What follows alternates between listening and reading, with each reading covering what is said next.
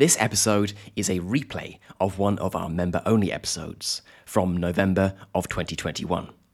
It's about air conditioning, which, given that this summer is set to be the hottest on record, is a topic you might well have been thinking about a lot recently. The transcript, subtitles, and vocabulary for this episode are going to be available for everyone for free on the website too, so you can find a link to those in the show notes. Okay then, that is it. Enjoy this episode on the rise of air conditioning.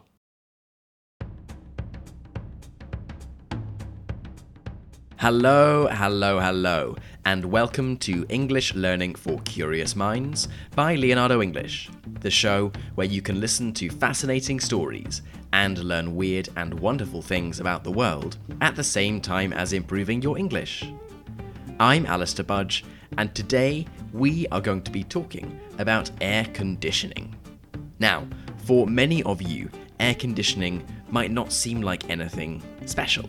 For billions of people around the world, it is an effective way to regulate the temperature, keeping us cool and comfortable when we would otherwise be too hot. Indeed, for a large proportion of the developed world, air conditioning has gone from a luxury to a necessity, and an American household is more likely to have air conditioning than a dishwasher or a dining room. But it most certainly hasn't always been this way.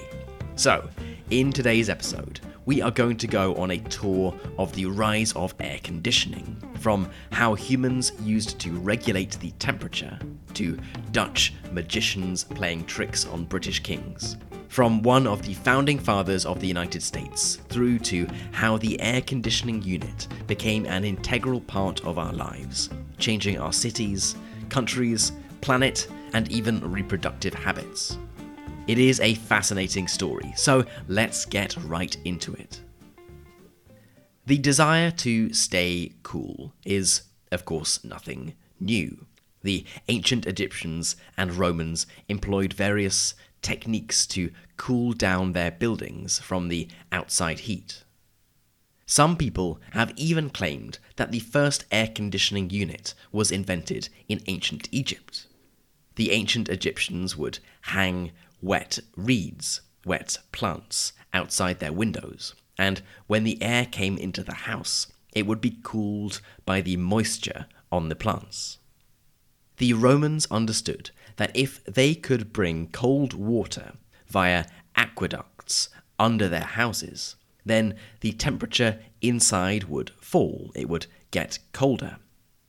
And if we really stretch the meaning of the phrase air conditioning, then hand fans have been used since the dawn of time. People realized that they could move air by waving something and it would temporarily cool them down. The Chinese inventor Ding Huan went a step further in the 2nd century and invented a rotating fan, similar to fans we might see today, although it was manually powered by unfortunate prisoners. But there is a limit for quite how much the temperature can be reduced by natural means, either by bringing cold water to a hot place or by fanning oneself. There was also, in much of the Western world at least, a fear of trying to create artificial cold. Cold was something that people didn't really understand, and was thought to be something that only God could create. People had no problems with artificially heating a room by creating a fire, for example, but there was a fear about creating cold in an unnatural way. The author Tom Chapman, in his 1999 book Absolute Zero and the Conquest of Cold, suggests that this was because it was obvious how to create heat. You would simply start a fire, add wood to it, and ta-da, you could heat a room. But cold was more mysterious. It was thought to have come from a mysterious place far to the north of Britain called Thule, and interfering with the creation of cold, at least in an artificial way, would be interfering with God. Some noblemen in Britain might have kept ice in ice cellars deep underground, and you might quite rightly joke that Britain was not exactly the country with the greatest need to lower the temperature. But even in warmer, equally developed countries, there was a lack of understanding about, and even interest in, how temperatures could be lowered. One of the first records of an inside temperature being lowered by artificial methods actually comes in 1620 and involves a mysterious Dutchman called Cornelius Drebbel, who was a sort of magician, and the first king of a united England and Scotland, King James I. The Dutchman Drebbel had claimed that he was able to reduce the air temperature, and the king decided to put him to the test. He challenged him to do it in the Great Hall of Westminster Abbey, a room which would have been one of the largest in the country at the time, and still is very large, even by today's standards. It was a hot summer's day, and when King James entered the room, he was surprised to find that it was indeed very cold. So cold, in fact, that he had to quickly leave because it was too cold for him. No records exist of exactly how Drebbel did it, but historians are fairly sure that he would have placed long trays where he knew the king would enter the room, filled them with cold water from the River Thames and ice, and then mixed it with salt and something called nitra or saltpeter, the mineral form of potassium nitrate. The addition of the nitra would have created a chemical reaction that reduced the temperature below freezing point, below zero, and cooled the air above the trays. Drebbel knew that cold air displaced hot air, it moved hot air, so the hot air would rise up, meaning that the cold air would stay relatively low, directly where he thought the king would pass. Just as Drebbel thought, the king entered the room and walked through the patch of cool air. The king would have assumed that the entire room had been cooled, whereas the reality was that just a small proportion of it would have been. Although this would have been a pretty cool trick, it wasn't a sustainable long-term solution to reducing the temperature inside buildings. Scientists continued to experiment with chemical methods of reducing the temperature, and it was even a subject of great interest for one of the founding fathers of the United States, the polymath Benjamin Franklin, in the 1750s. His interest in the subject, reportedly, came from an experience that you may well have had. One hot July day in Philadelphia, Benjamin Franklin, so the legend goes, was sitting at his desk writing. He was sweating a lot and got up to change his sweaty, wet shirt. When he put on his fresh, dry shirt, it felt hotter than the wet one he had taken off. He thought that perhaps this had something to do with the liquid evaporating, so he conducted a series of experiments. He put various different materials on a thermometer and observed what happened when they evaporated. Sure enough, evaporation caused the temperature to reduce, and Franklin even observed that from this experiment one may see the possibility of freezing a man to death on a warm summer's day. The 19th century saw the arrival of more cooling technologies, including the creation of an ice-making machine. Primitive versions of air conditioning could be created by pumping air over ice, but there wasn't really a mass market use case for this, and it was very expensive to do. Strange enough as it might seem to us now, there is simply not much evidence that people were shouting out for cooler temperatures inside. It was just accepted that on warm summer days you would be hot and slightly uncomfortable. Houses would be cooled through natural means by not allowing hot air to come in the first place, and by using ventilation. The first air conditioning units, as we would know it, only came in 1903 and was developed by an American man called Willis H. Carrier. He was asked by a printing company to create a machine that would regulate humidity in the building.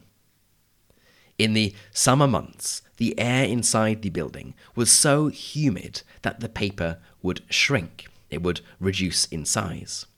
Of course, this was hugely disruptive to the operations of the printing business. Carrier created a machine that used a system of fans to blow over coils, small tubes in a ring, which would be filled with cold water. As the humid air moved over the cold coils, water would be removed from the air and the air temperature would fall. So when this air was blown out, it was colder than before. What's more, it also reduced the humidity. Bingo! Carrier had just invented the air conditioning system. Indeed, the majority of the 2 billion air conditioning units that exist globally today still work on a very similar principle, pushing air over something cold. The publishing company was very happy with Carrier, and he quickly patented his invention and created a company that actually still exists today, is worth $50 billion and employs 56,000 people worldwide. But while you might think it was an immediate success and Carrier was off to the races with his new invention, he wasn't. The public took a lot of convincing that this was something that would actually benefit them. The initial uses of air conditioning units were primarily in places like hospitals, and there was very limited personal use. The first contact that most Americans would have had with air conditioning was in movie theaters, in cinemas. As you might imagine, small, closed rooms with lots of sweaty people smoking for extended periods of time had pretty horrible, sticky air. Starting in the 1920s, American cinemas started to use air conditioning systems to cool down their cinemas in the summer, making them significantly more pleasant places to be and attracting consumers who would have been put off going by how hot and sticky they were. The Great Depression and the Second World War put a dent in the adoption of air conditioners. But the post-war period in the United States was boom time for all sorts of consumer electronics, and air conditioners were no exception. This was helped by the price reducing dramatically. In 1932, when the first personal air conditioning units came on sale, they cost today's equivalent of anywhere from $120,000 to $600,000. Obviously, that put them out of the reach of everyone but the very richest. It was the equivalent of employing your own group of servants simply to follow you everywhere with a large fan. When Carrier first went on tour with his air conditioner units, it took a while for the American public to believe that they actually worked. And there are photos of him doing stunts, like going to a fair and creating an igloo full of ice, which was cooled down, of course, by his air conditioning units. The marketing tricks worked, and more Americans decided to buy this latest must-have modern convenience. By 1960, 12% of US households had air conditioning. 20 years later, in 1980, it was 55%. Now it's 90%, only just behind Japan, where 91% of houses have air conditioning. The rest of the world is following suit. 60% of households in China now have AC, up from less than 8% in 1994. But the reality is that most households in hot countries, the households where the need to be cool is the greatest, don't yet have an air conditioning unit. Fewer than 5% of households in India have air conditioning, 9% of households in Indonesia, and 16% of households in Brazil have it. And by 2050, around 2/3 of the world's households could have an air conditioner, according to the reports by the International Energy Agency. Now, let's take a moment to think about the impact of this, the good, the bad, and the unexpected. So, the good. Purely on a personal human comfort level, it makes indoor life more manageable when it's hot outside. It's also hugely important in places like hospitals, where having a constant temperature is important for patient health. Being able to easily, quickly, and cheaply reduce the temperature literally saves lives. Every year during heat waves, people, normally older people, unnecessarily die at home, and air conditioning reduces the risk of this happening. So far, so good. Before we get to the bad, let's look at the unexpected, or perhaps indirect and not so immediately obvious. To understand this, it's most helpful to look at the situation in the United States, since that is the country with the longest history of air conditioning usage. So, firstly, the population of hotter states further south has increased. Having air conditioning means the heat isn't such an obstacle, and means that living in a hot place suddenly becomes more attractive, so long as you can control the indoor temperature, that is. The area of the US called the Sun Belt now has 30% of the US population, versus only 24% 100 years ago. Another unexpected consequence is an evening out, a flattening out of birth rates throughout the year. In the United States, until the 1970s, fewer babies were born in spring because the summer months were hot and sticky, and this meant that fewer babies were conceived when it was too hot inside. As soon as Americans were able to regulate the indoor temperature, well, this changed, and the number of babies born in spring was similar to the rest of the year. Now, on to the ugly or negative consequences of air conditioning. It simply uses a colossal amount of electricity. 20% of all electricity used within buildings globally is used to power air conditioners.